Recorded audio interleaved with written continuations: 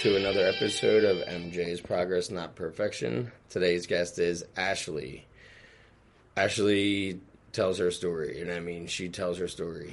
And it has some wild turns and, and a lot of behaviors that are like a lot of us addicts that are going to relate to, the behaviors that she had. I mean, we're going to get into it. We're also going to show some before and afters. And there's a big transformation, from where she was then, and I think to where she is now. She's doing an amazing job. So enjoy the show. Welcome to the show, Ashley. I appreciate you taking the time to, sit down and talk with me. Heck yeah, thanks. You are the third girl from Ohio, I believe I've talked to now and had on the show, and I'm not even from Ohio. That's just pure coincidence. Like, it's so crazy. That's awesome. Yeah, so how much time do you have? Right now, I just celebrated 2 years at the beginning of August.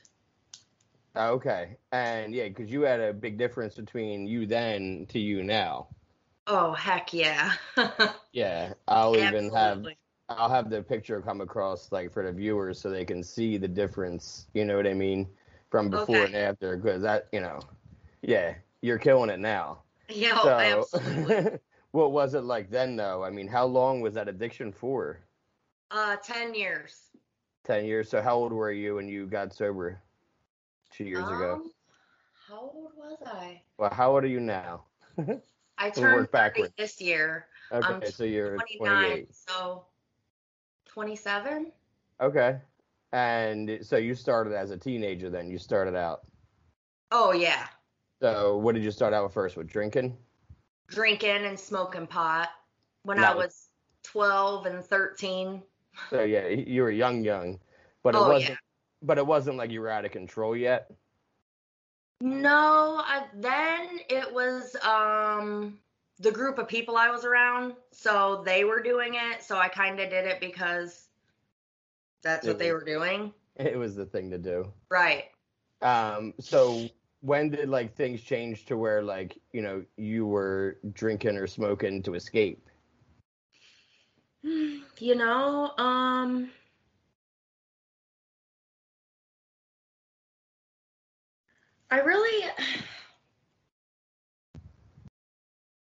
don't think I really noticed it until I started experimenting with opiates, because I noticed that that's when I got the relief from my anxiety. Okay.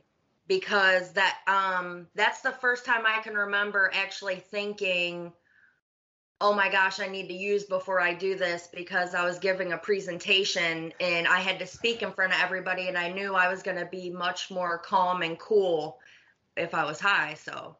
Yeah, okay, so yeah, that's what I was looking for. Okay, so that's the first time you were like, okay, I need to do this first in order to do this. Yes. Okay, now, so if you were drinking and smoking, that was just for fun, the people you were with. Do you have any brothers or sisters? I'm always curious. Yeah, I have an older brother. He's 6 years older than me. Okay, and is he a normie, or is he like right with us? He's very normal, so straight edge. We are total opposite. That's what I thought. Yeah, that's how I am with my brother and sister too. I'm the black sheep kind of, and they're the ones that are like good, Yes. Okay, so you had bad anxiety then as a teenager? Yeah, it was a lot of like social anxiety. Like if it was just me and maybe like two other people, like that was okay with me, but being like then classroom, like in big groups of people, I don't like that. Like speaking, I even still get nervous speaking, and now it's kind of like something that makes me feel good, because like I'll go places and speak in front of big groups of people, like about recovery, and even though I'm nervous, like it's something that makes me feel good doing it. So yeah, and it's different now. Yeah, you can pass along a message. Like I think doing a presentation in like high school, you're like using somebody else's word. You know what I mean? Like sure, you're talking about somebody else. But I think it's a lot easier when like we're talking about our own lives and like the shit we've been through. Like it makes it easier to like open up, especially like in AA and the programs where they're not judging you.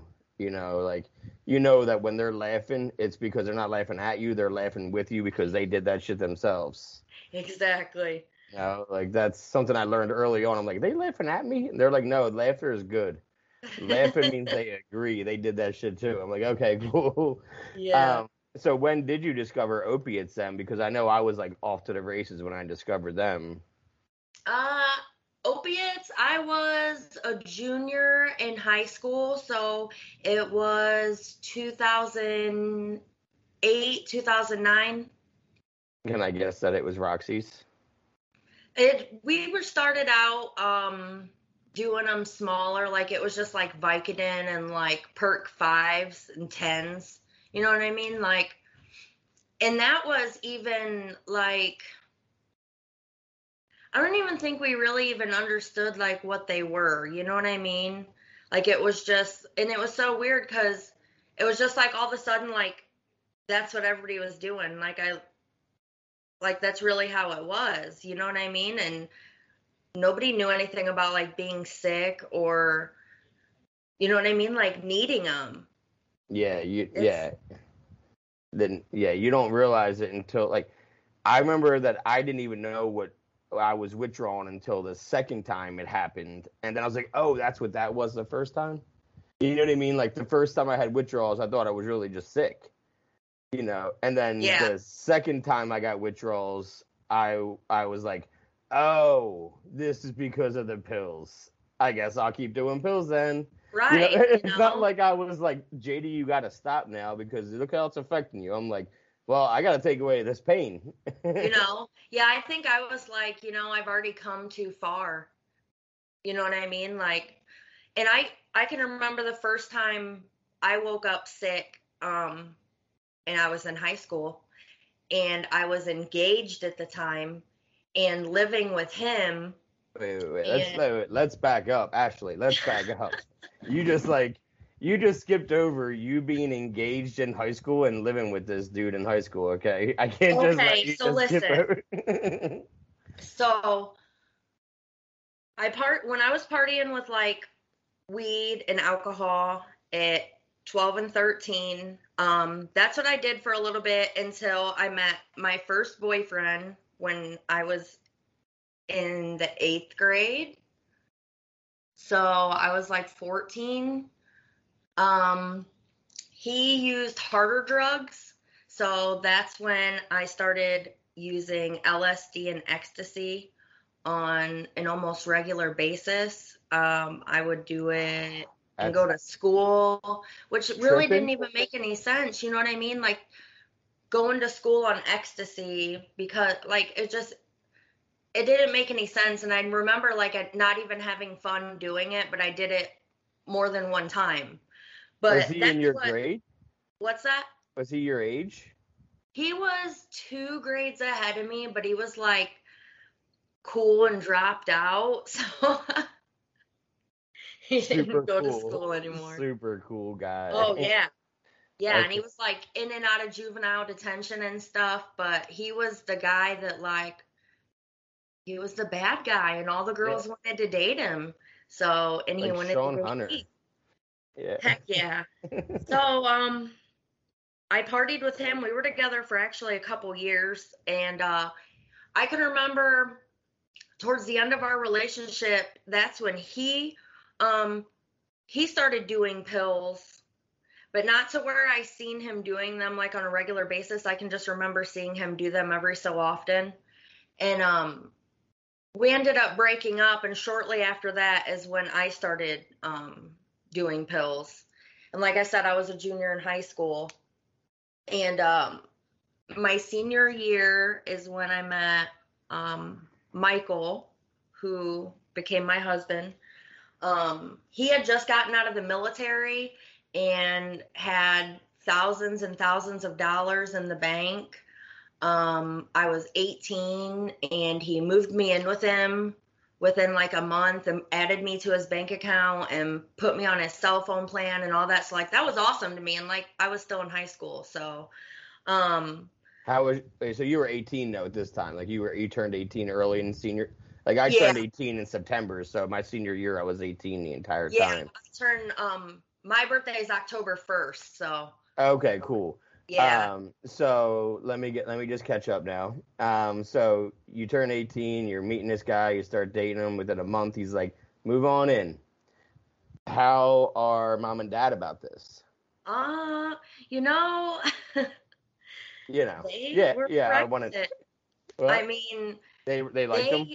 they at this time, like,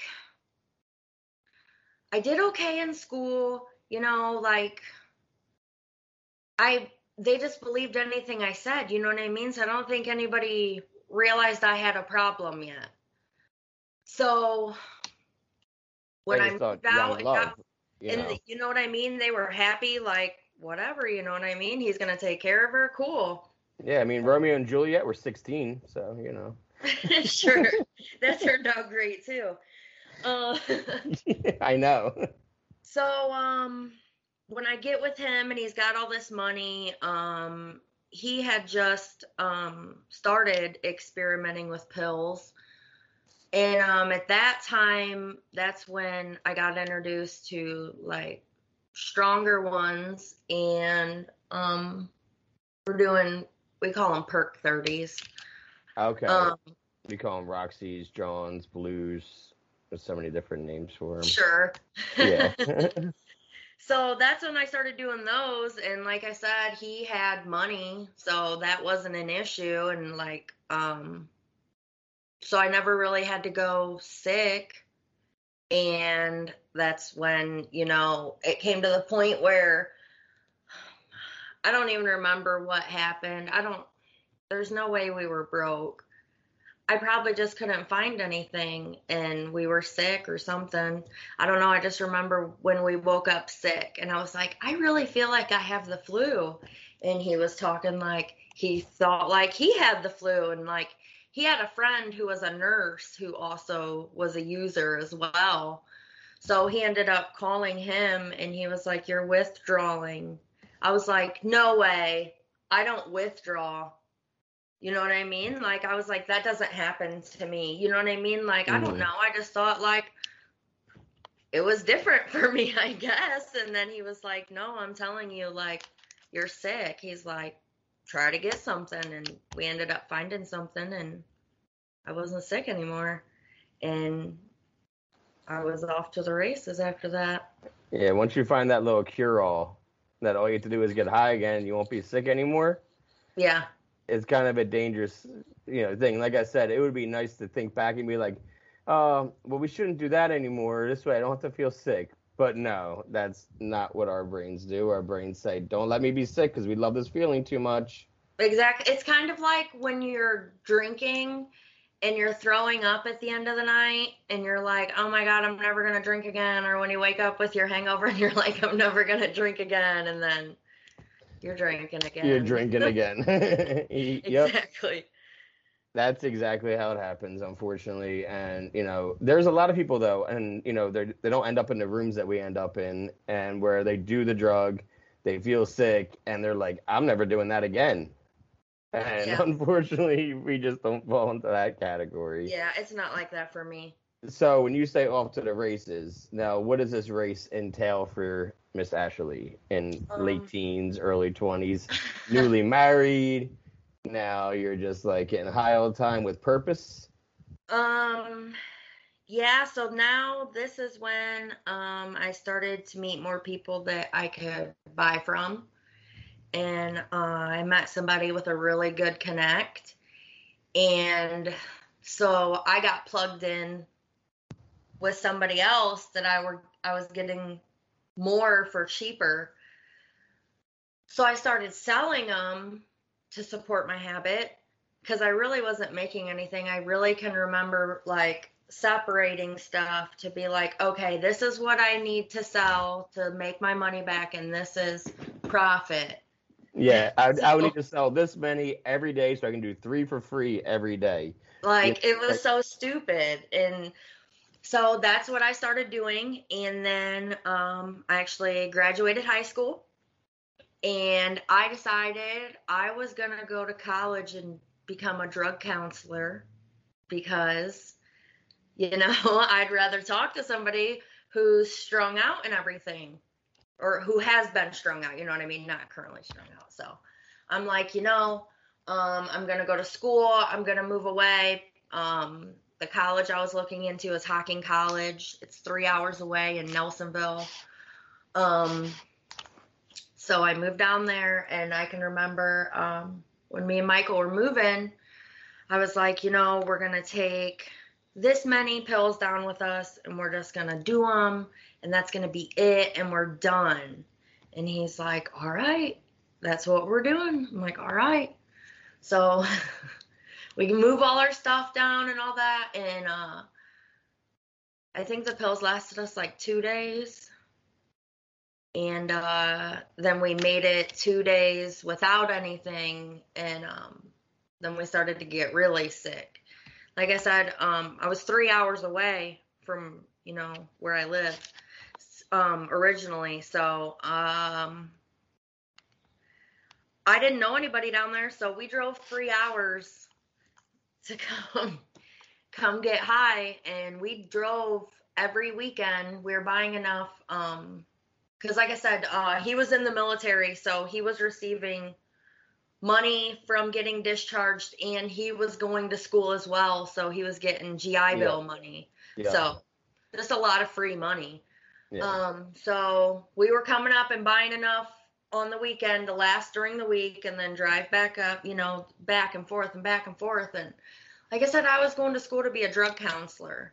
It was called Social Services, Criminal Justice, and Corrections. So I'm sitting in class, and I can remember like looking around and hearing people talk, and like a lot of those people were like felons, and you know what I mean? I'm hearing them talking, and they're like in and out of jail and stuff, and I'm like, okay. So after class, like I'm talking to people, and then I'm meeting people down there. So I'm just, you know what I mean? I thought I was going to move away and things were going to be better, but you know what I mean? And then even being down there wasn't like just 5s and 10s or 30s. That's when like I was introduced to Opanas, and those are like super strong. I can remember nobody told me anything about them. I mean, I just knew it was a pain pill, so I mean, I assumed it was going to make me feel better. So that's what we got, and we did the whole thing. I can remember we did this whole pill, and I was sick for like 2 days. Because it was like too much. Yeah. So I mean, I learned after that, and then that's what I started doing while I was down there, because that's what was available. And I mean, I went to school. Michael went to school. I did all right, like I looked for a job while I was down there. But in Southern Ohio, I live in Northern Ohio. When I moved to Southern Ohio. And it's near West Virginia and Kentucky. And the economy down there is supposed to be like the worst, like, I don't know, throughout Ohio. And I couldn't even get a job at McDonald's. And after a while, I mean, we were doing drugs. So we were buying drugs and not paying the bills. And it got to the point where like, the bills, they were going to come repo the car, and like rent was getting behind. And so I had to drop out of school. I mean, at least I can say I had to drop out of college because of that, and like not because of my grades. I didn't fail out. So yeah, I didn't complete school, and then I moved back to. School's not going anywhere though. School doesn't go anywhere. And what were you really, really learning as you were getting high as shit anyway? Right. Maybe you're a good test taker and you can fool them, pull down a C average or B average, but what are you really taking from it anyway? School's not going anywhere. That's the one thing, it's never going anywhere. That's what I always tell everybody. It's going to be there. They want our money. It's not going anywhere. Yeah, now I'm like $12,000 in debt for an almost 2-year degree. I don't, you know what I mean? I didn't get it. It could be worse. So you go back home now. You leave school and you go back home, right? Yep. Okay, now what's going on? And Michael come with you? Yep. Okay. So I'm living at my parents' house with him. We move in with my parents. And we live in a laundry room with a mattress on the floor, washer and dryers next to us, you know. Um, I've done one of them. I've done a shed. I've done a shed and I ran an extension cord out to it. If that makes you feel any better. so we do that. We find jobs up here, and none of them really lasted long, you know. In and out, being sick, calling in, you know, leaving early, whatever the reasoning is, you know. And then let me think a minute.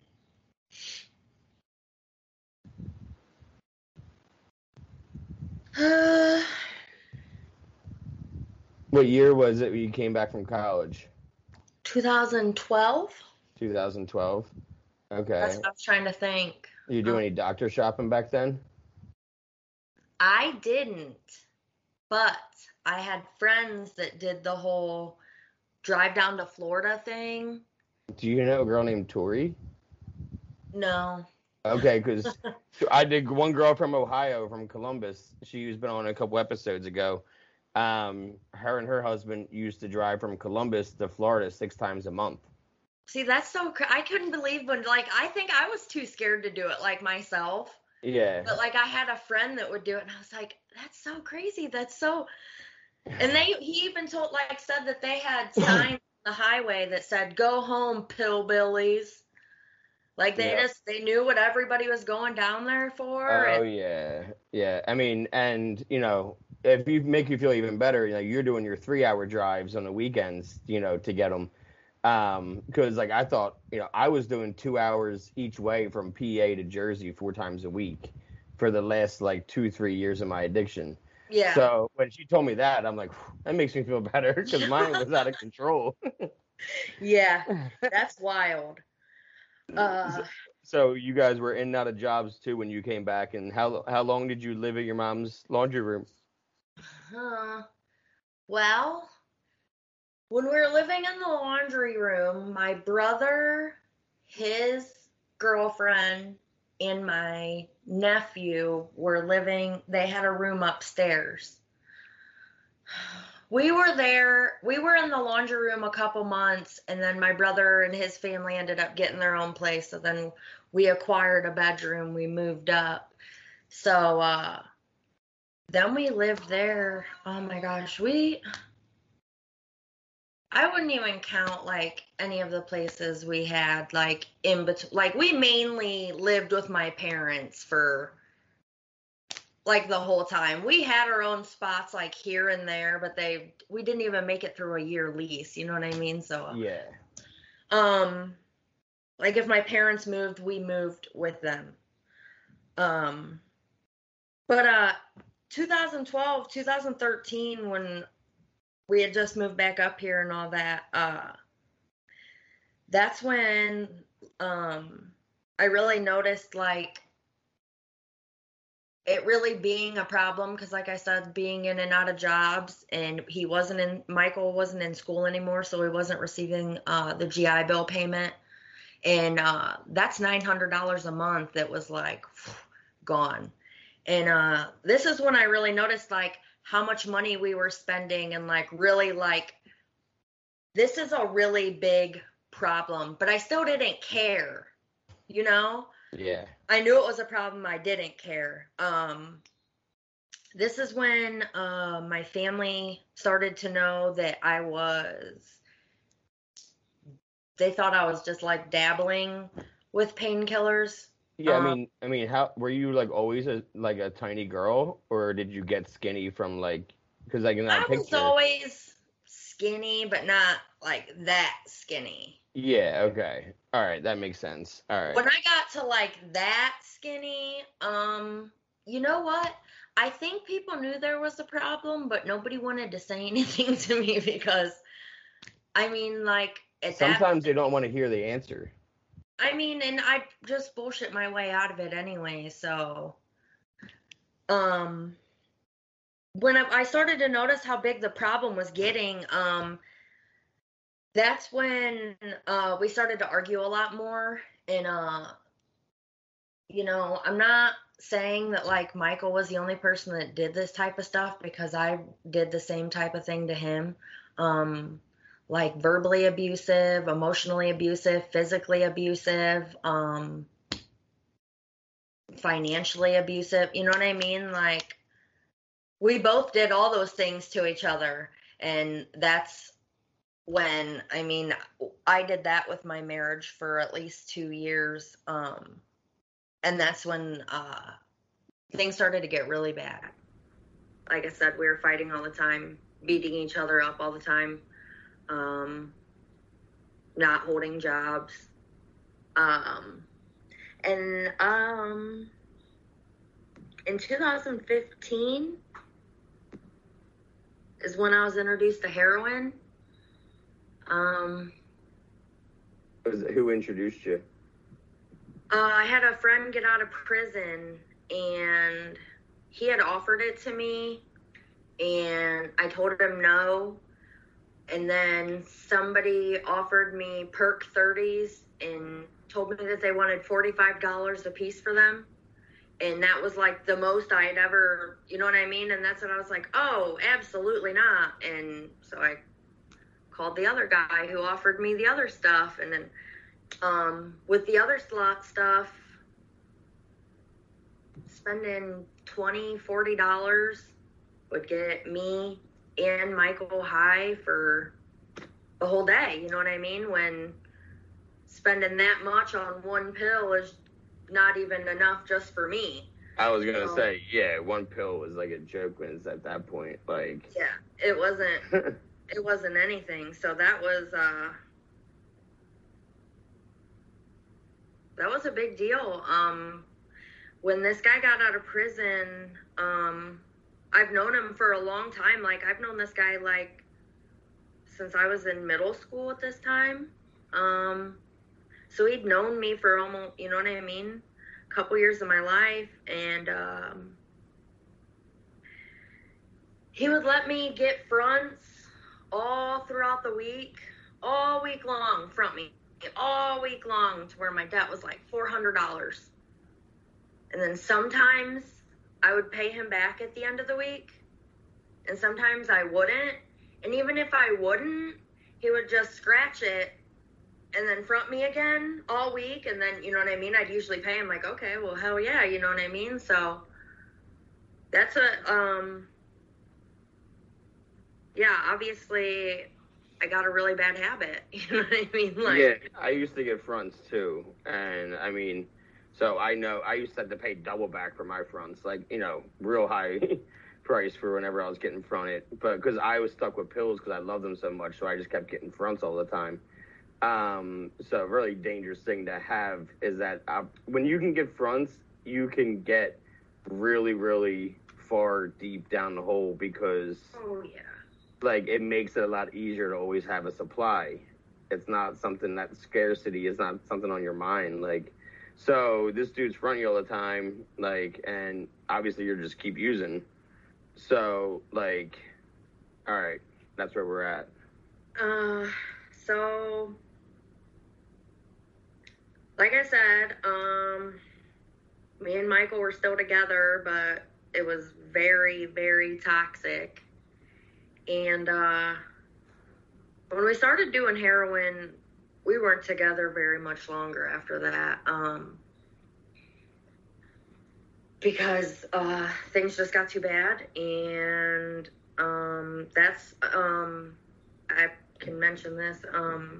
This is the first time Michael, like, we have fought each other, but Michael actually closed fist, like, punched me in the face when I was driving on the highway. And that was kind of when I broke away from him. So can I ask, like, what led up to that? Because that's, like, a big deal to jump up to, like, closed fist while you're driving on the highway. Like, arguing. Over, like, you had drugs or and you weren't sharing, or, like, That's what usually, like, couples, like, you know, one's sick and the other one's not magically sick. And you're like, how are you not sick? And I'm sick. Yeah. This is bullshit. You should be sick, too. You holding out on me? Do you have any? Did you fuck them? You know, it's like all those, like, things, you know, I feel like come out in an argument between couples that use together because, like, I'm no stranger to, like, getting high with a significant other and knowing, like, the arguments that ensue. Yeah, this argument, actually, I can say that I didn't do anything wrong. Michael was intoxicated, very intoxicated. Like drinking. Yeah. Okay. And to the point where the bouncers at this bar threw him out, like, out into the street, and they cracked his head open. He had to go get staples in his head. Like, he got thrown out of the bar. And I went to go pick him up and stuff, and he was just belligerent, and he was fighting with me. The argument started because I was supposed to be at that bar and wasn't supposed to let that happen to him. So he fought with me about that, and, you know, and I was like, well, what the hell do you want me to do? You know what I mean? Like, yeah, you're a grown adult. What are you going to actually do? Like, right. So it was just one of those pointless arguments where he was just belligerent, drunk, and kept going on. And then actually, like, I was driving and letting him, you know, run his mouth. And then I don't even remember. He kept going, and I was just silent. And he said something. And I finally turned my head, and I said something back. I don't remember what it was. But after that, I looked back forward, and that's when he hit me. And my head hit like the seatbelt thing, and I just turned and looked back at him, and I said, did you just punch me? And he goes, yeah, I did, you dumb bitch. And I was like, oh, okay. Like, no way. And I tried to call 911, and he, like, stopped me from calling 911, and I was like, you know, that's a felony, like, from preventing me from calling for help. Like, we're on the side of the highway, like, arguing like this. And so then... Middle of the day, I just need a time of day reference of how much, like, attention... No, it would have been better. Funnier if it was the middle of the day, but it was like 2 o'clock in the morning. Okay. So, but you're more noticeable to cars going by. I mean, you know, if in the middle of the day, you're just like, somebody could be taking a piss out of the car, you know, on a road trip. But at night, you know, you're arguing like that, like, a cop is going to stop. A cop is going to stop if he sees a car on the side of the road and two people on the side of it. Okay. So, is that what happened? The cops finally just... Nope. So he wouldn't let me call 911 for help, but he let me call my mom. So I continued driving, and I'm telling my mom, like, what's going on, and she's like, I'm calling the cops, and I'm like, no, like, when I get to Tiffin, I'm just going to the police department. I told him, I'm going to the police department, I don't care, I'm dropping you off there.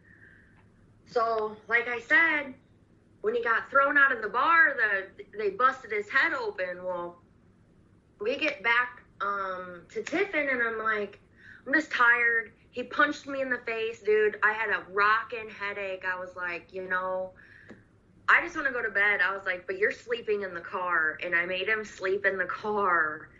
And I went upstairs, and I went to bed. And the next morning, I woke up, and he was knocking on my bedroom door, telling me, Ashley, it's so hot out in the car.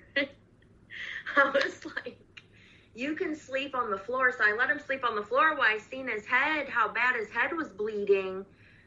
I ended up having to take him to the hospital, and he had to get like 6 staples in his head because his head, he had a hole in it. And after that, like, we got back from the hospital. I didn't even have to say anything to him. He just started packing his shit, and he left and went to his mom's house. And after that, like, we were together, and you know what I mean? Like, I was sleeping with other people. I'm sure he was sleeping with other people, you know what I mean? Like, it was just, like, I think it was just really hard for both of us to just let go totally, you know what I mean? 'Cause, yeah, you would still talk, but, like, not like you used to. Right. And then finally, I met somebody who was on Suboxone, and so I decided I was gonna get off dope and get on Suboxone. Wasn't really messing with Michael, you know what I mean? I was like, I'm gonna get clean, whatever. Didn't know shit about Suboxone, like about like the withdrawals and shit, you know what I mean, from it. So I know what you mean. This girl, she's like, you know, she's prescribed whatever amount a day and doesn't do her full amount. So, you know, I'll buy off the street, you know what I mean, from her. Yep. So I start doing subs, and I'm doing okay, you know, like I would buy one of the 8 milligram strips, and I'd cut it up into like probably like 4 or 5 pieces, and it would, you know, do a piece like every day. And you know, I thought I was doing okay, and I did that for like a month maybe. And then I was like, you know, I'm done with the Suboxone. That's it. So I back up just a sec. I have a job. I got a job. I have a job, and it's at this hotel, and I clean hotel rooms, just housekeeping, you know. And so when I got the job there, I was using, and I told the boss that, you know, I was in recovery and blah blah blah, because I wouldn't go to work high. You know what I mean? I'd have just a little bit to get right in the morning, not be high, just be right, go to work, get my stuff done, and then get high. So as far as they knew, I didn't do drugs. So I told her that I was on Suboxone, and she didn't know I bought it off the street. She thought I got it from a doctor. And then I tell her, you know, I'm done with that, and so I'm going to get off Suboxone, blah, blah, blah. I go to work, and, like, it's not so bad. Like, I remember, like, not feeling too bad. Like, you know what I mean? Like, I'm trying to think how would I want to say, like, the being sick, like, the vomiting or, like, shitting and that. Like, I didn't really have that, but, like, the mental part, like the anxiety, the not sleeping, the restlessness, like that's what I really, really had. And after 3 weeks, I still felt anxious and restless from coming off the Suboxone. And I can remember telling my boss, like, yeah, I feel better, you know what I mean? Because I ended up going out and buying dope because I didn't want to feel like that anymore. After 3 weeks being restless and not sleeping, and at this time I didn't have health insurance, so I couldn't go to a doctor and, like, you know what I mean, get any type of sleeping medication or anything, and anything over the counter really wasn't going to work unless I overdosed on it. Yeah, subs make it way worse. I mean, like, you know, I understand people need to go on it for a while, and I understand that's what they want to do, and yeah, it's better than doing pills, and it's better than doing dope. Absolutely. And, I just think they overprescribe it. You know, yeah. I've seen people prescribed it, and they get like 3 subs a day. I'm like, I'd be sick. That's free. You know, why do you have that many subs? Why do you need even 2? Why do you need even 1? You need maybe a quarter of one. Like, I was like you, where like I would break them into small pieces to try to make them last, because it would give me relief. But like when I went to rehab, I was refusing that shit. I was like, no, I'm not. You're not giving me that. I'll take the gabapentin because I get restless legs, so I'll take the GABA. And within 3 weeks of that, I weaned myself down to only taking it at night. And then within 2 weeks, I only took it if I felt restless. You know, so, but like, I did not want to have any more medications. It was already like enough. That's why I'm here. Like, stop. I don't want to take Suboxone. There was a girl at my rehab for Suboxone because of the year before she was there for heroin and had to go back to get off the subs that they gave her. Yeah. You know, so it's, you know, ridiculous. I heard a lot of the Suboxone doctors are like ex-pill mill doctors. They like just convert. They're cash doctors. Yep. Yeah. I actually, my sponsor is actually a Suboxone prescriber, and she takes Medicaid, and I like the way she does it because, I mean, obviously she doesn't accept cash as payment, you know what I mean? And she does it the way you should do it. Like, you know, okay, this is the plan. Like, we have a plan. This is how long we're going to do it. We're going to start to taper you. You know what I mean? Like, you're not going to be on it for an extended period of time.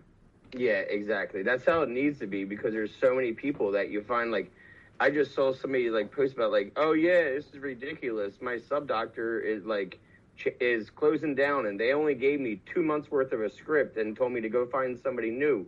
What, you know, this is illegal. I'm like, what? Like, 2 months worth of subs? Like, it's been 5 years you've been on them? Maybe think about just, like, tapering with those 2 months and just, like, not making it a lifetime medicine. You know, because the quality of life is much better without them. I understand that people need them to get off, like, with the cravings and whatever, but, like, quality of life with nothing and, like, not tied to a medication all day long. Like, I got my blood pressure, yeah, you know, I get it. But, like, you know, those kind of medications, it's been amazing. So you went back to heroin, obviously, because you realized, why would I be on Suboxone? Well, like, at least with heroin, I get the high. Yep. Yeah. And, I can sleep. I'm not anxious. Back to the anxiety. Yeah. But when I started getting high again, like I said, I was trying to be real discreet about it. So I wasn't, and I didn't have a tolerance anymore. So doing just little bits, I was okay. But that didn't last very long. It got to the point where, like I said, I was working at the hotel. I get a paycheck on Friday, and it would be gone. I mean, Friday, as soon as I got it, the whole paycheck gone. I have nothing to show for it. Can I ask, was it repaying fronts? Like, I would get paid on Tuesdays, and every Tuesday my check would basically be gone. I would go to the bank, cash it, and then I would go to another bank that was my dealer's, and I would just deposit the cash straight into his account because I would owe him money. You know, I would basically just owe him a check. Like, towards the end, that's how it was. That's how bad it was for the few months of my addiction, was like, I would just owe thousands of dollars every week. Like, and actually when I went to rehab, I called my dealer before I went out to say, hey man, like, I know I owe you $1,800, but, like, I got to go to rehab or I'm going to kill myself. And he was like, well, if I ever hear from you again, you owe me the money. If I don't hear from you, you don't owe me the money. Okay. I said, deal. You know. Yeah. So I got lucky with that, you know. But, all right, so go on. Now you're, like, doing it. You're, like, basically you're trying to moderate your addiction is what it sounds like. I'm moderating it. Yeah, you're trying. That's what I said, trying. So, then, my grandma has a sister who's married but never had children, and they own a lot of farmland. Well, they both end up passing away. So my grandma and the other 6 siblings each inherited $500,000.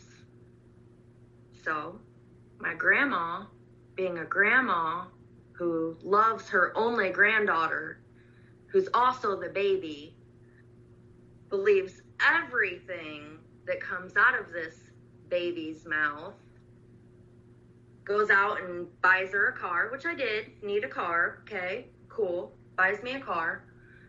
After that, you know, I need money for whatever, I don't know.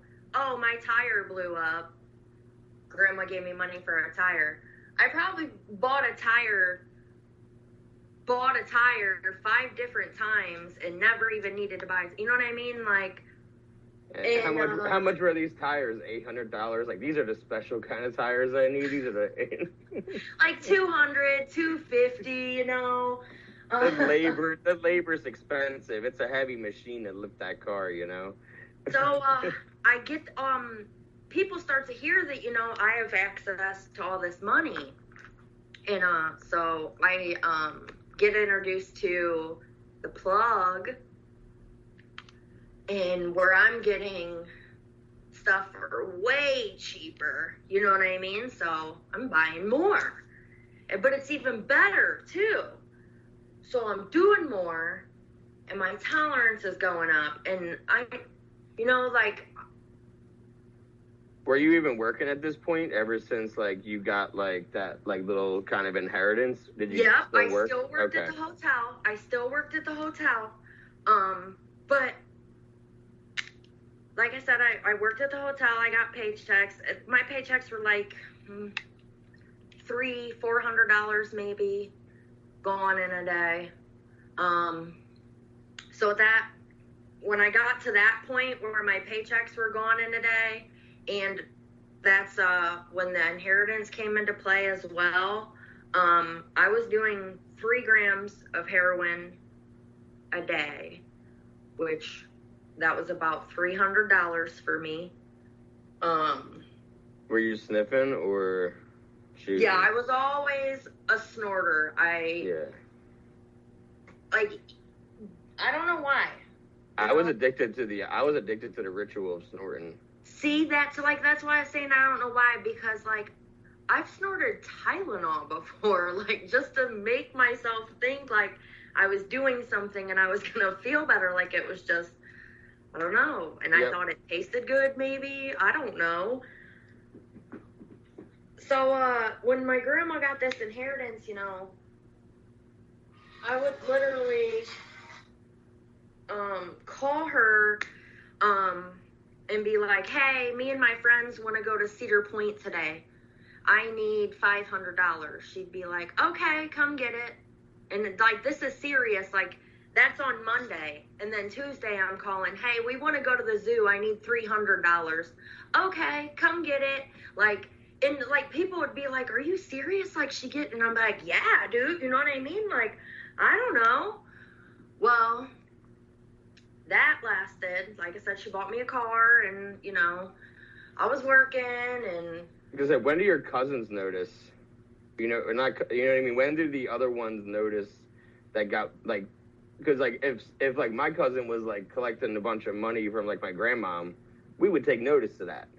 Well, my grandma felt bad, and she knew she was giving me a lot of money, and with her money, she also bought my parents a house.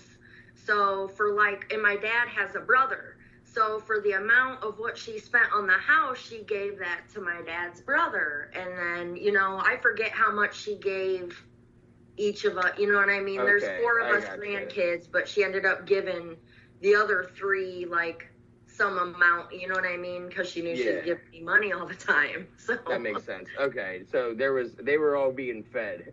They were all being taken care of. Okay. Oh, yeah. All right. So you're just, like, every day you have a new reason to find money. Oh, yeah. I have it made. And, for how long now? I thought I had it made. So she bought me this car. Huh? Yeah. I was going to say, that has to run out, though. That has to dry up at some point. So what...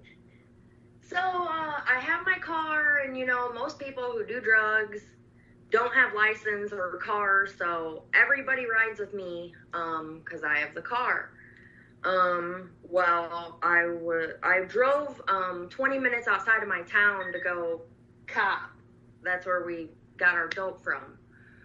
So I was over in that town hanging out for the day, and I drove myself over there, and I can remember this day. I woke up, and the dope man wasn't going to be around for a couple hours or something like that, but I ended up eating Xanax in the morning and then did my usual, 3 grams of heroin throughout the day. I also smoked weed.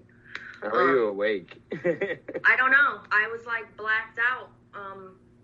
for a lot of my life.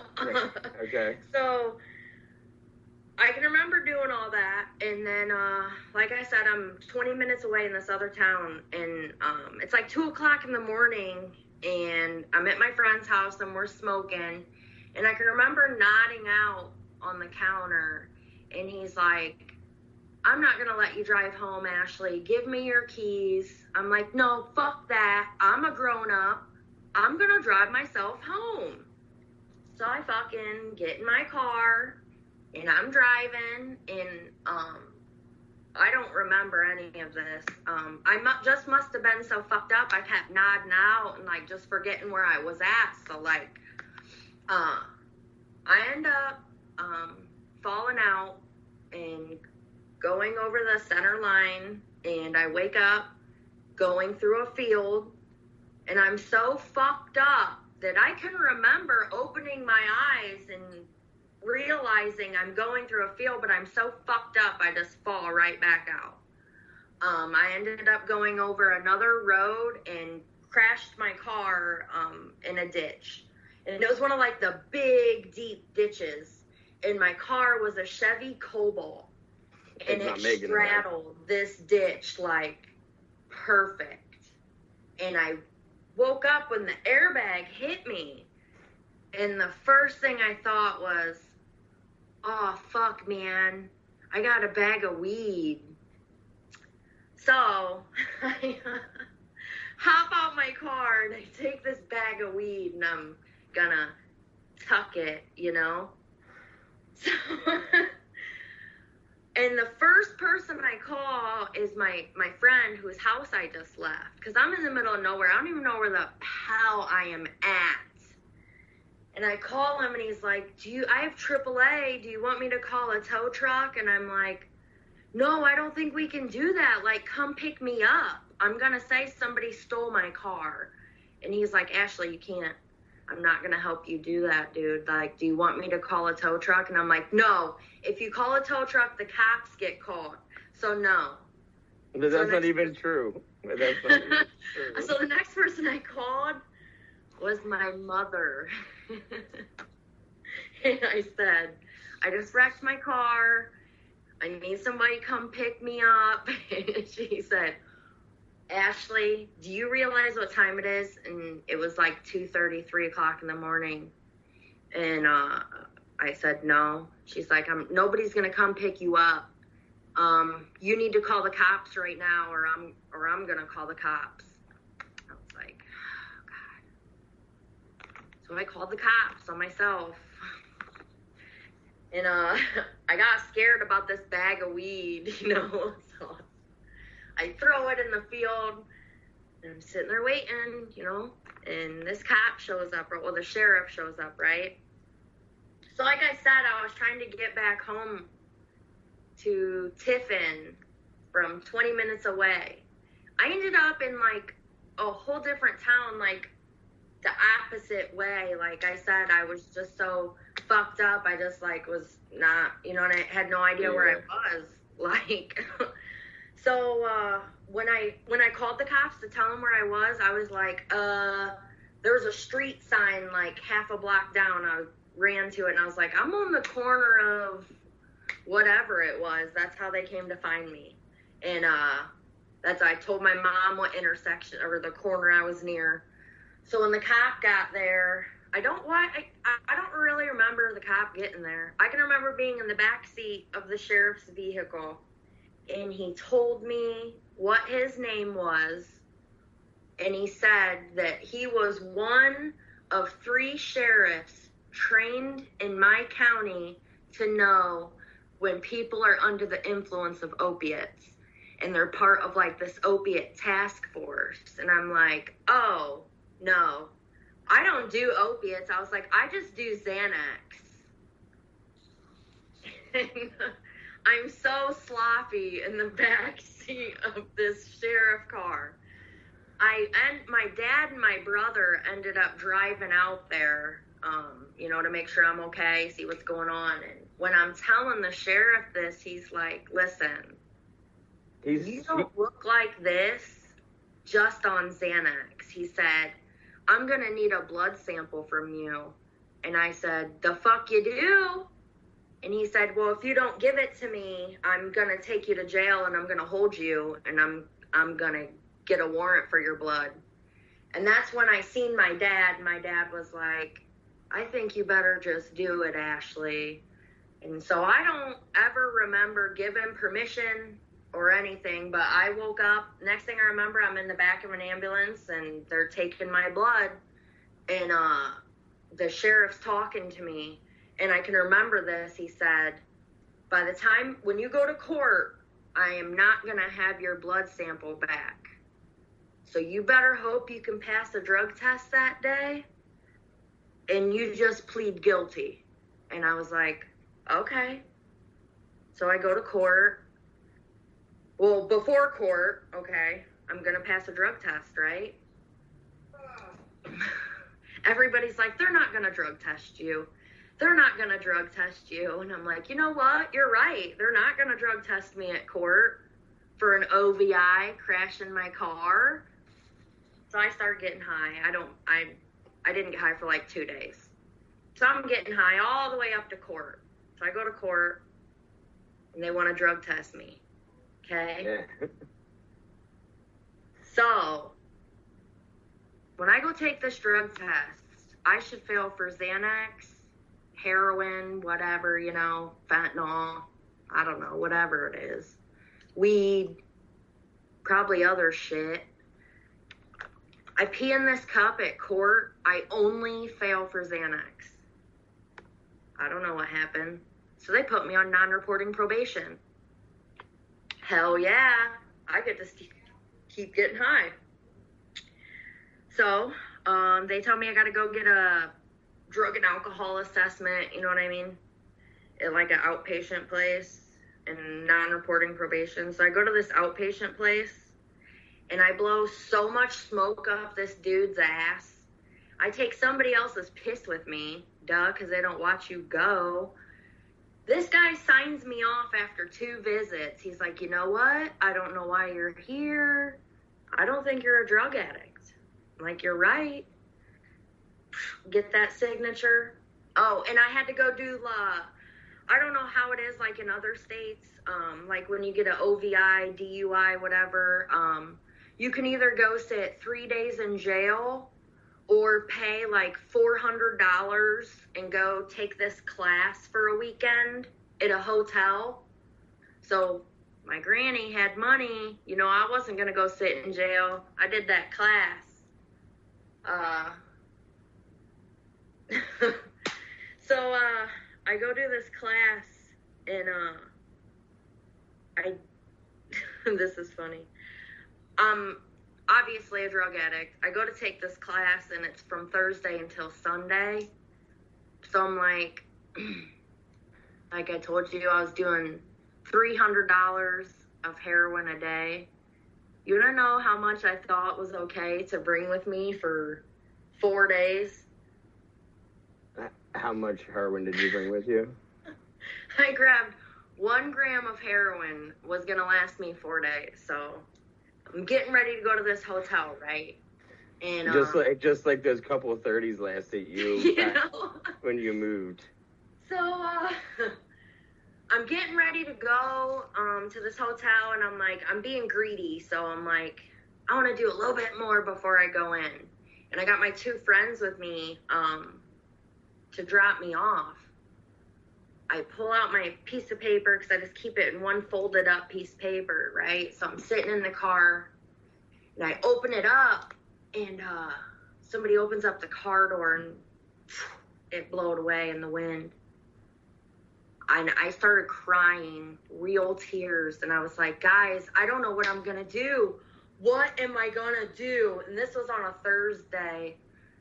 I made it until Saturday morning at this class at this hotel, and I'm in a room full of like 50 people. I get so sick in this class that I'm literally laying on the floor in the fetal position in the front row of all these people, trying to tell them that I'm sick like this because I'm dehydrated. I wasn't going to be like, guys, I'm dope sick. You know? Well, you know, a lot of them are in that class because they've been dope sick before, too.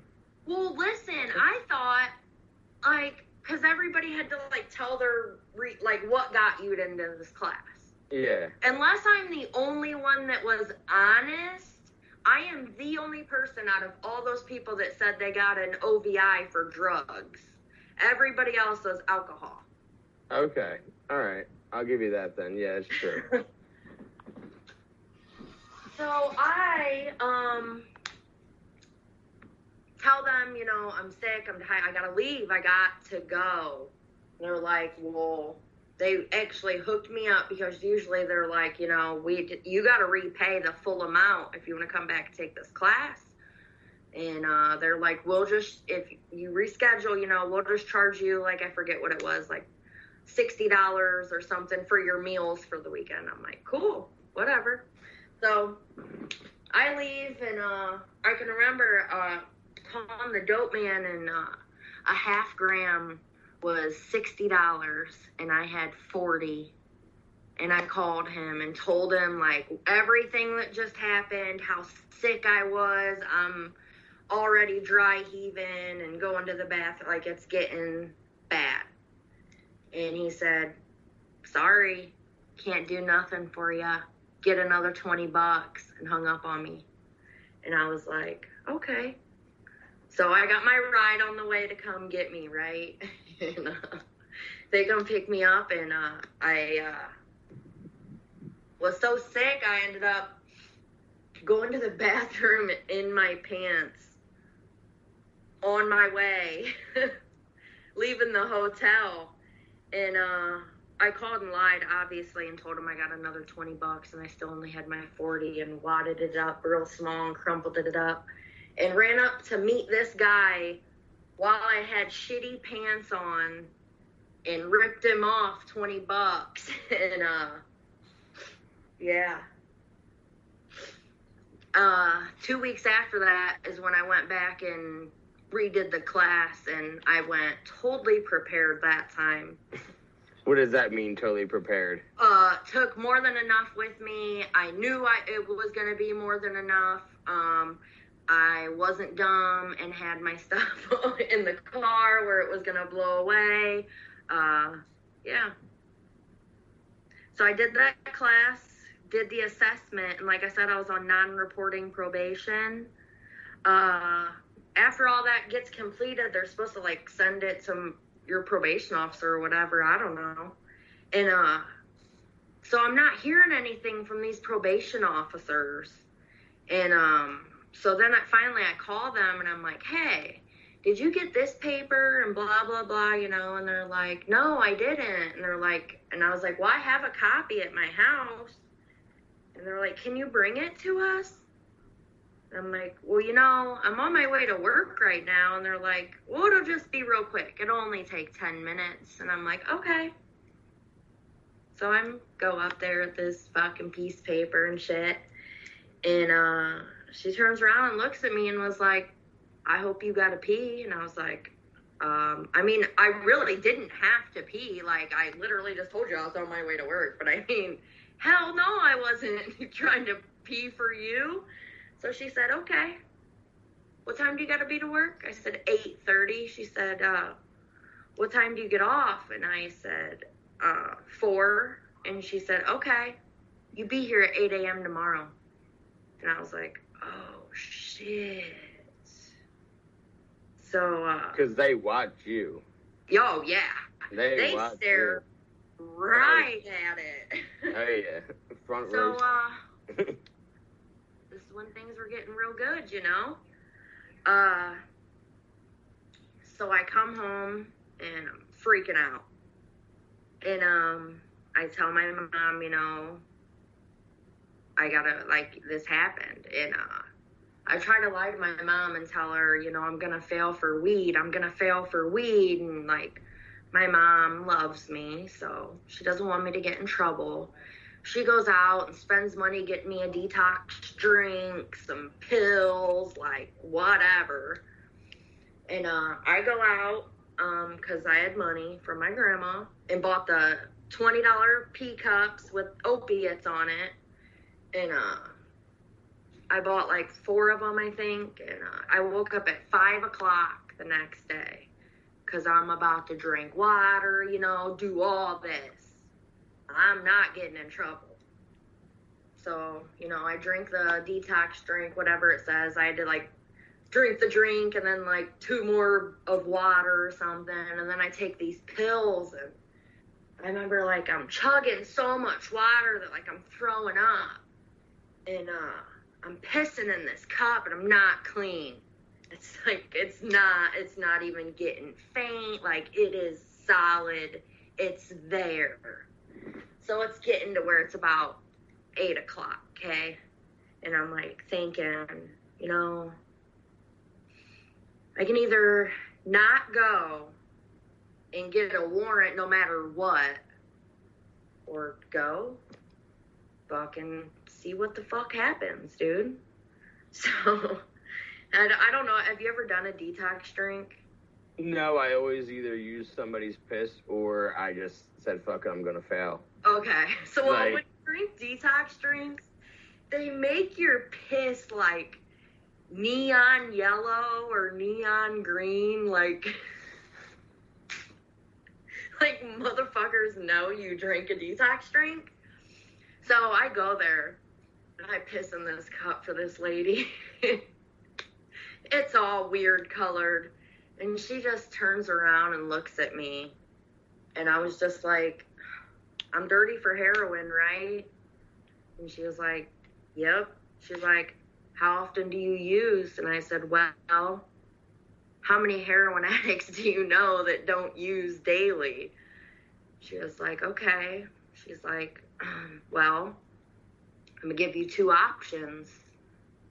I can send you to the jail to detox, or I can let you go home and detox. I said, I'm going to go home and detox. She said, is your detox going to be bad? Because if it's going to be bad, I'm definitely recommending jail. Oh, I knew my detox was going to be bad, but I wasn't about to go detox in jail. So I was like, oh no, I'll be fine. I'll be fine.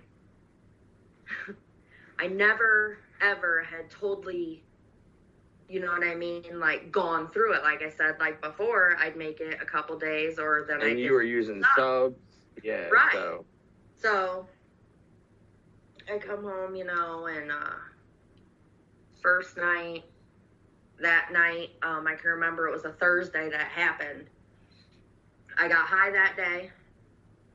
I got high Friday. And Friday, the next day, I had to go see the judge, too. They had to go see the judge. So they could, you know what I mean, put it on record, like, hey, this is what's happening, you know what I mean? She's going to go home and detox, blah, blah, blah. So I got high that Friday, and I got high Saturday. And Sunday, I was like, I'm done, that's it. I went cold turkey. And the first day wasn't so bad. The next day, I had a friend stay with me. And my friend ended up getting up and leaving in the middle of the night because that's when I started to get like really restless. And I remember I took like 8 baths that night, and my mom ended up yelling at me for taking so many baths. And so the next day, I ended up eating a bunch of Seroquel and just slept for like 2 days.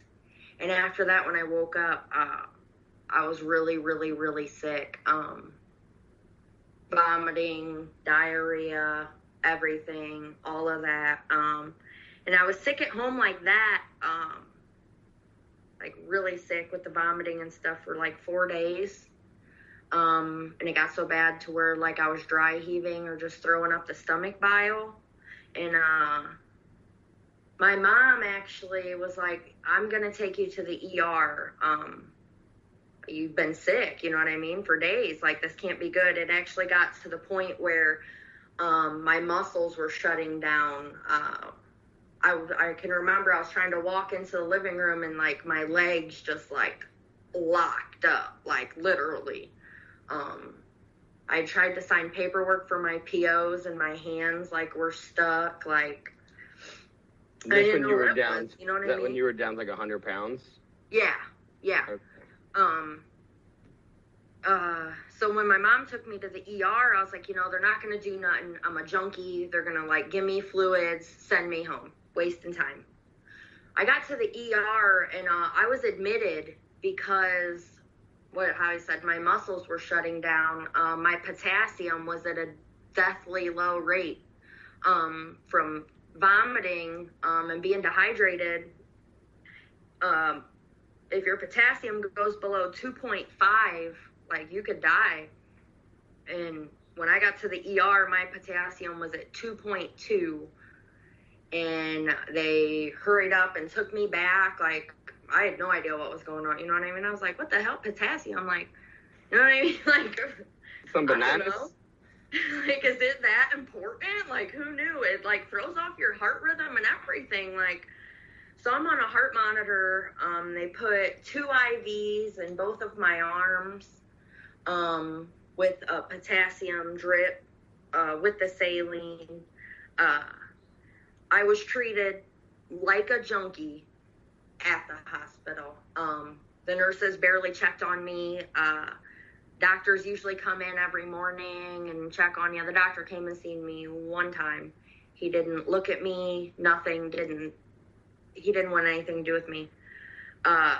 The only medication I received while I was in the hospital was nausea medicine and cramping medication, which they refused to give to me through an IV. They gave it to me only through muscle shots. So I was there for 3 days like that. And after that, I got to go home and called my probation officer, like, yeah, I did it. They're like, we didn't think you'd do it. You know what I mean? Like, with how sick I was, you know what I mean? They're like, either A, you were gonna die, or B, you was just gonna go get high. Like, we didn't think you was gonna do it. And I'm like, well, I can remember, it was a Friday when I got out of the hospital. And I was like, okay, what do we do now? Like, I was going to get on this Vivitrol shot. And Vivitrol is a monthly injection you get, and it helps curbs your cravings and all that. And if I would use, I don't get high. So I'm like, I need that shit. And they're like, well, Monday was Labor Day. I was like, damn, dude. So you got to come see us Tuesday, and you can't just get the shot right away. And I'm like, dude, what? Like, you're just going to leave me out here all weekend? Like, what am I supposed to do? And I did it. I just stayed at home, spent time with my family. After that, got into my outpatient, Vivitrol, did all that. And at that time, I went to meetings. I was gonna say, when did you start with the meetings? Because usually when you get a Vivitrol shot, I have a sponsee who has a Vivitrol shot, so I know that they check up on him, and usually they call him when we're like hanging out, because now we run errands together and shit, go food shopping and all that. Like earlier, we went grocery shopping, you know what I mean, for the meeting center that I run. Yeah. So, I know he gets phone calls from them, and he's like, oh, yeah, I'm with my sponsor now, So, is that how it was for you, too? Not the first time around, no. They never asked for proof of meetings. At that time, they just needed to know I was doing, the IOP and aftercare and getting the shot, because my shot was at the counseling center place. So meetings weren't required through them. I kind of just went to them because I thought that was just what made me look good at the time. You know what I mean? Like, yeah, well, I go to meetings too. You know what I mean? I sat in the back. I didn't engage in any conversation. I was watching the clock the whole time. I was you know what I mean? Yeah. So I did all right, you know what I mean? But I think I can't really tell you, besides Vivitrol, what kept me sober that time. Because I lasted for 15 months on Vivitrol. You know what I mean? And I stopped getting Vivitrol and relapsed quickly. But what was the relapse like? Was it that, were you with somebody? Did you get a phone call from someone that said, "Hey, I have stuff"? You know what? With all the good choices I like to make, I was dating somebody who was an active user. So, I watched, he got high all the time, you know what I mean? And I was fine, but I was on Vivitrol. And I got off Vivitrol. And, I wasn't even with him when we were dating, but I wasn't, physically with him when I relapsed. I actually went out and relapsed on Percocets. And I came home, and he was like, "You're high. I can tell you're high."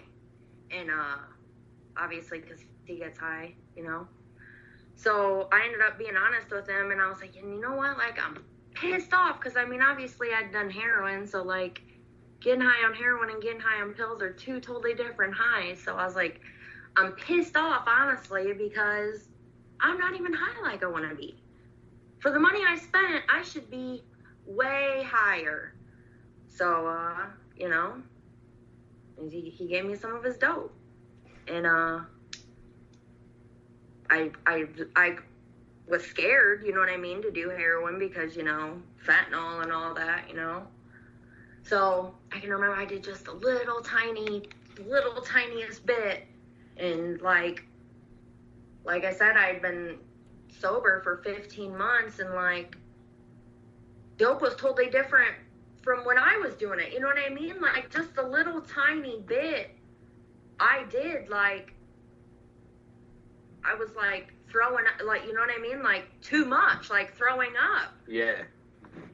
And actually after that, during that relapse, it was a couple days after that, is when I overdosed for my first time. I had been sober for how long, you know what I mean? Recently relapsed, and did Xanax, and then decided to do heroin as well. And I think I'm very lucky that the Narcan worked for me, because I think a big part of the overdose was the Xanax. Because I didn't feel like I did that much heroin, but yeah, and it was weird because that day I had just been talking to my boyfriend about my Narcan, because being in recovery before I had it, you know what I mean? So it was so weird that day we had been talking about where my Narcan was, and I ended up, I can remember watching TV and nodding out, and that's what I always did, was nod out. But next thing I remember is I'm rolled over on my side, and he's smacking my back, and I start throwing up in a trash can, right when my eyes opened. And that's when he told me, "I just Narcaned you. You just overdosed." And I was like, "What? No, you didn't." He's like, "I did, Ashley." And he's like, "I'm glad you told me where it was, because, you know what I mean?" And that didn't scare me, though. It scared me for 2 days. And I got high for a couple more days, and then got caught by my probation officer. And thankfully got sent to treatment, inpatient treatment. Because like I said, I didn't do inpatient treatment before. This was my first time. Yeah, you kicked the first time, yeah. So I'm going to inpatient, and the place I went to was a 90-day program.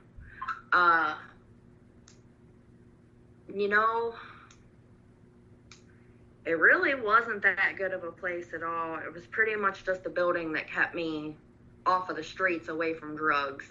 We were lucky if we ever had group. They pretty much just pushed meds at you, you know what I mean? Oh, you need it for this, whatever, you know what I mean? The most I got out of my inpatient treatment was from this other girl who was in there. She had clean time before and was in AA. And she had sponsored girls before. And this is when I really got into AA. Was being in there with her. She'd sit down with me and do big book studies with me. So while I was in treatment, this group called Ohio Can, it's a nonprofit, they would come out to the treatment center every Sunday and do big book studies with us girls. And there's this lady, like, she was friendly to everybody. Her name was Dawn. I just loved her. So I was like, I'm going to ask her to be my sponsor. So I go up and I ask her to be my sponsor. And she's like, when do you get out of here? I forget. I think I had like a month left or something. She's like, okay, you just get a hold of me. So finished up my 90 days there. I get out and I get back on Vivitrol. And I get with Dawn, you know, I start working my steps. They make me go back to IOP again for my second time. But I went and did it at a different place because this other place was a lot easier. You could get away with a lot more stuff. And it was at nighttime classes, and the other place was like super early in the morning. So I get out. I'm doing IOP again. I'm still on probation. I have a sponsor now. I'm meeting up with her. I'm doing step work. Going to meetings. Starting to talk a little bit, you know what I mean? Meet people in the program and whatnot. And I was on Vivitrol, and that lasted for about 3 months. Really didn't do it on purpose. Missed my appointment for my shot, and I didn't even realize it until they called me to be like, hey, do you want to reschedule? And I even rescheduled. And I was with somebody at the time, hanging out with somebody who was on Suboxone, and they heard me on the phone. I don't know. And I can remember we were in his kitchen, and he's like, you know what? I don't think I'm going to do my sub today. Why? What do you mean? You know what I mean? And I was talking out loud to him, but I mean, it's like I was talking to myself, like, you know, that once you do it. But either way, an hour later, I was driving to go get some dope with him. And this time, like, dude, when they say, like, it don't get no better when you go back out, like, it don't get no better when you go back out. Because I was already dope sick and doing a gram to myself after 2 weeks. In the shittiest motel in town because it's cheap. Paid for a week there so I could just sit in the room and get high. Because I had to hide out for my PO. I couldn't sit at my mom's house and get high like that, so getting high at the motel, and one day I woke up, and I don't know what made me do it, but I called Dawn, my sponsor, and I said, you know, I'm not doing too good, and she's like, I know. Can I come pick you up? I was like, yeah. She come pick me up, you know, and I had a little bit of dope with me, and I took it with me, and I get in the car with my sponsor, and she worked at a rehab at the time, and she takes me to this rehab with her while I'm a mess, you know what I mean, like, gone. I don't know why she took me there. She had me sit in the car. I don't know why she had me sit in the car while she had to go in and help a client. You know what I mean? Like, I don't know why. You know what I mean? So I get high in her car while I'm waiting for her, right? In a rehab parking lot. There's people outside looking at me. and I get so high that I gotta throw up. So I get out of the car, and I'm throwing up in the parking lot. And Dawn comes out, and she's like, get in the car, get in the car. Like, oh my gosh. She didn't know I'd used in her car. But she ended up taking me to go get my nails done. We went to go get something to eat, and she helped me set up detox. And 2 days later, I had a bed at detox. I went to a detox facility, which is about 40 minutes away from where I live. And they give you all the comfort meds there, you know what I mean? But I, again, got really, really, really sick, like the first time I detoxed. And even though I was in a detox facility, I couldn't keep anything down. Like, I needed IV fluids. So they called the squad from a detox facility. I was there for 7 days, and they called the squad, and I got taken to the hospital. My potassium was low again, so I got the heart monitor and the whole nine. I was there for 3 days, and while I was there, I set up sober living. I was like, I'm getting out of Tiffin. I'm going to do sober living up here. Fuck my probation officer. So I get this bed at this sober living, and call my PO. I'm like, yeah, dog, I got this bed at the sober living. I'm not coming back to Tiffin. And she's like, well, you got a court date tomorrow, so you better hope you're there, or I'm issuing a warrant. And, I thought about it because I was a couple counties away. I was like, I'll just take off, and they ain't even going to come look for me. But I was talking to my mom about it, and she's like, no, you're going. So I go to court. And I thought I was going to get away with it. You know what I mean? I didn't think I was going to go to jail or nothing, because I went and got myself into detox. I did what I was supposed to do, right? No, they weren't having it. Got my probation terminated. I was referred to this new drug court in my county called Pivot, and I was sentenced to 60 days in jail. I'd never been to jail before. Surprisingly, I didn't cry. The judge was a little bit nicer to me because I was already clean by the time I made it in front of him. Which is probably unusual. Yeah, you know what I mean? So, but being referred to this drug court, I didn't have to sit the whole 60 days because it just depended how fast they got your paperwork done to get you in here. So I only sat 20 days, and I think going to jail is what made a difference for me this time. Like I said, I never been to jail before. And thankfully, my mom dropped off my medication to me so I could sleep while I was in there. My mom came to visit me while I was in there. That was really hard. Calling home while I was in there was really hard. I think I'd have my mom tell my sponsor, what had happened, because as far as she knew, I went to the sober living. I think I had my mom tell her, she had court, and then I went to jail and stuff. So anyways, I get put on the drug court, and I get out after 20 days. They make you get on Vivitrol, and to get on this drug court, you literally sign away, rights. I forget what they are, but they can tell you can't talk to this person or be around this person. They can put no contact orders. They can do illegal search and seizure on me. I don't have the right to remain silent. I have to, you know what I mean? It's crazy. Yeah.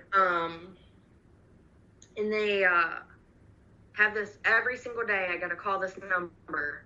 And I got my own special pin I enter, and it says yes or no. If I got to drop, yes or no. So I'm taking, most of the time, 3-4 drug tests a week and stuff. And it's a super intense drug court. So I'm like, I'm done. I'm not going back to jail. I'm doing what I got to do. And like I said, this is a super intense drug court. I'm doing all that, which you already don't get a life with how much stuff they have you do. But I was also contacting my sponsor, going to meet, you know what I mean? Like doing that and actually being serious about it this time, like dead ass serious. And I buckled down and was doing everything and more than I needed to. And I breezed through this drug court. It's a 14-month program. A lot of people don't even finish it in the 14 months. It's a lot longer because, I mean, you do certain stuff, you get extensions, and you mess up, you get sent to rehab or whatever. Like, I did what I needed to do, and I completed it in 14 months. And in that 14 months while I was in drug court, I got a job at a gas station that would work with my counseling hours, with all the classes I had to do. After that, I got a job at a treatment center, which was about 40 minutes from where I live. I got a job at a treatment center as a behavioral health tech, which was pretty much like a babysitter. Take the clients to meetings or whatever. I completed my steps with my sponsor while I was on drug court. I began sponsoring girls of my own. Like I said, my sponsor, I met her while I was in treatment, and she worked with a nonprofit called Ohio Can. So I started doing work with Ohio Can, which is a nonprofit which is in several counties in Ohio, which help people in recovery or help people find recovery. They do support group meetings. They make these things called blessing bags that they take to hospitals. And when we put treatment information in there, like if somebody overdoses, the hospital can give it to them. Like there's hygiene stuff in there. That's cool. Ohio Can's really pro harm reduction. I also, it was while I was on drug court, I went and got trained to become a Narcan distributor myself. I'm trying to think of what else Ohio Can does. We're not affiliated with AA, but the church basement that we have where we do our Ohio Can stuff, we do AA meetings down there. We help people with transportation to treatment. Like I said, we put in the blessing bags the resources for treatment centers, detoxes, homeless shelters, sober livings. We help family members if they're raising like grandkids or anything. You know what I mean? Pretty much anybody whose life's been impacted by addiction. And is there a website that I can put in the description? Or you can just send it to me. Okay, how about that? Or how about that? I was going to say, go to our Facebook page. Yeah, it's fine. Give me whatever link, and I'll put it in the description of the YouTube and whatever audio ones they're listening on. They can go to the description, and they can click the link and go right to your website or Facebook. Awesome. Because obviously there's a bunch of people in Ohio I've talked to, so maybe there's a bunch of people in Ohio listening that could benefit from this. So we might be in their county. So you haven't done any. So you've been good then. You've been doing good, and this is like, you still the Vivitrol shot? Yep. And in your next appointment, you're gonna be there. Absolutely, yeah. So so after jail and all that, one thing I was really honest with my sponsor about, talking to her about, was my anxiety. Like, you've heard me talk about that several times. And talking about, you know, like how anxious. Oh, snap. I really get. Hold on. I'm going to go grab a charger.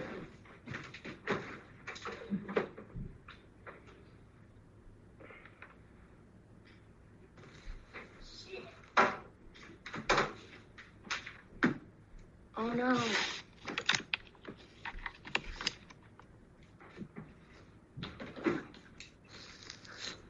All right.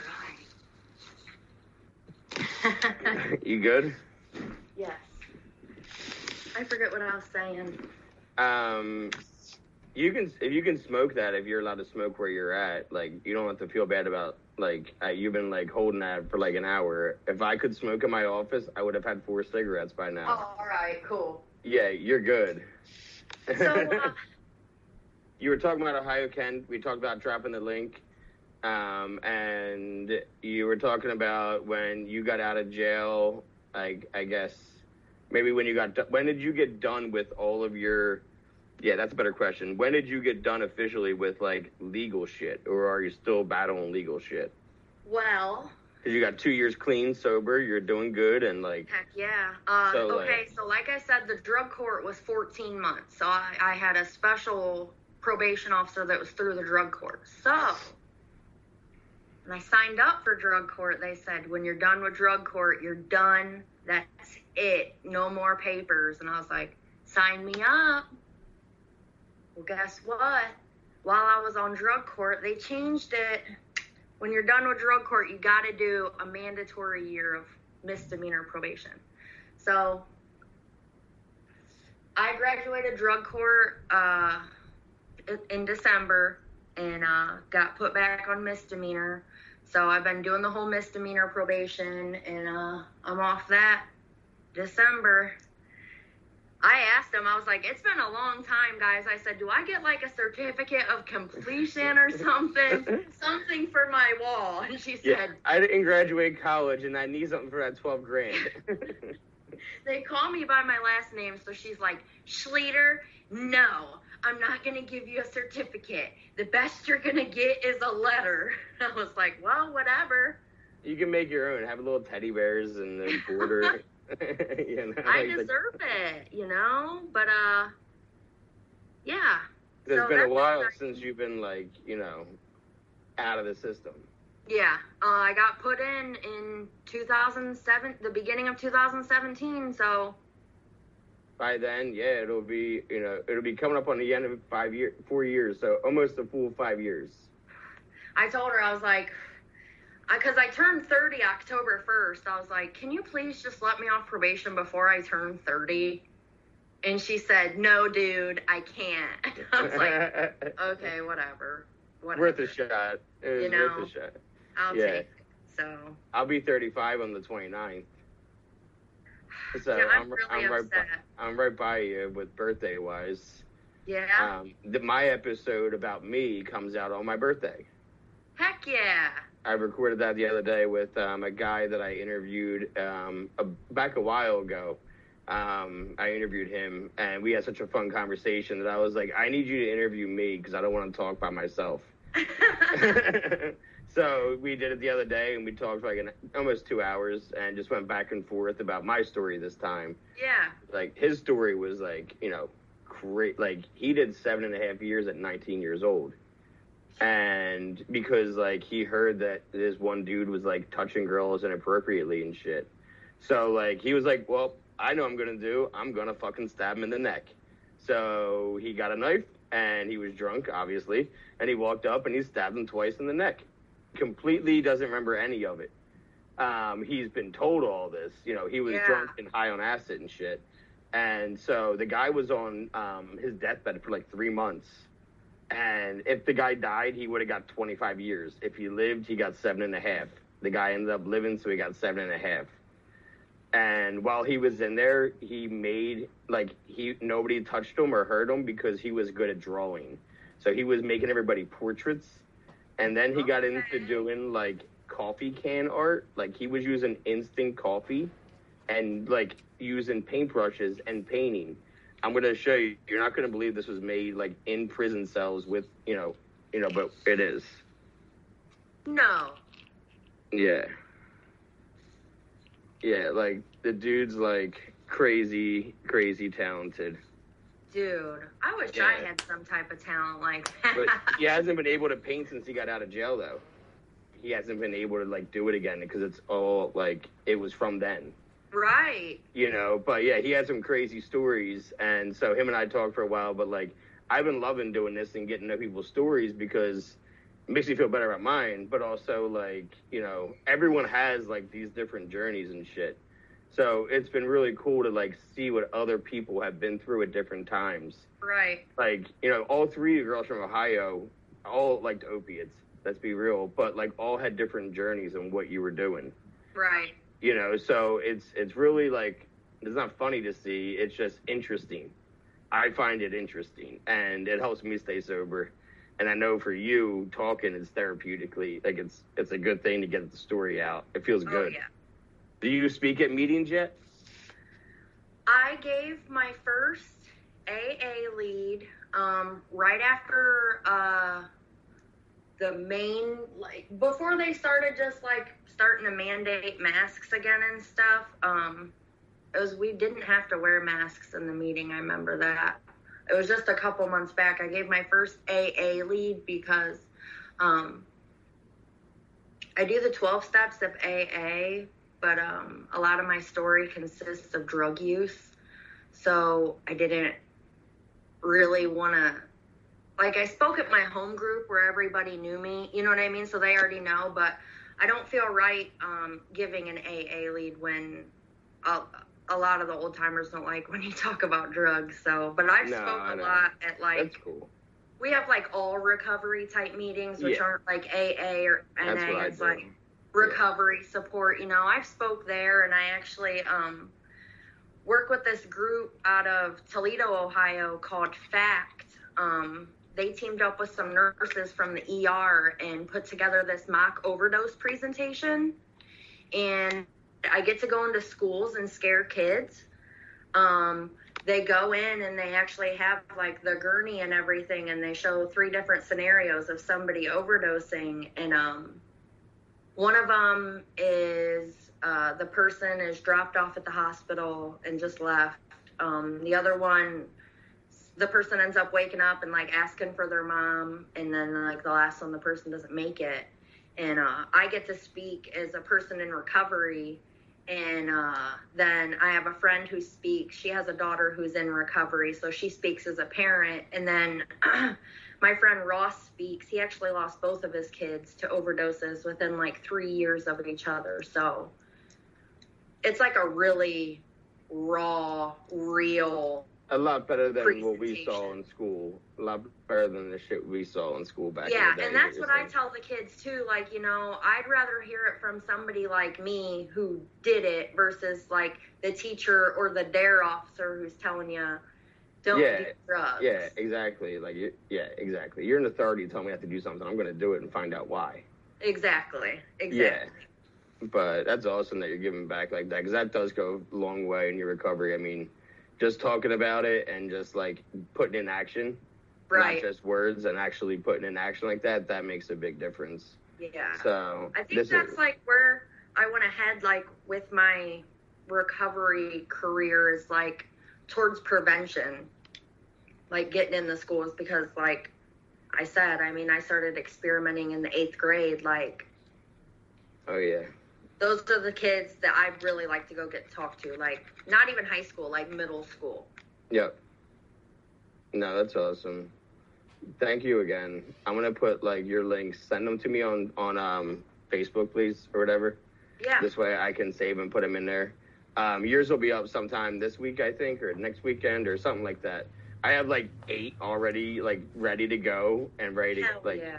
So, like, but I still need, like, I think I need, like, 2 more. I'm looking at my schedule. Yeah, I need, like, 2 more days to fill in the rest of the month. But still, like, I have plenty of time. Like, it's only the 12th, and I already have, like, 22, I think, done. So, yep, I will let you know when it gets closer. All right, so, thank you again. Have a good day. Thanks. All right, bye-bye.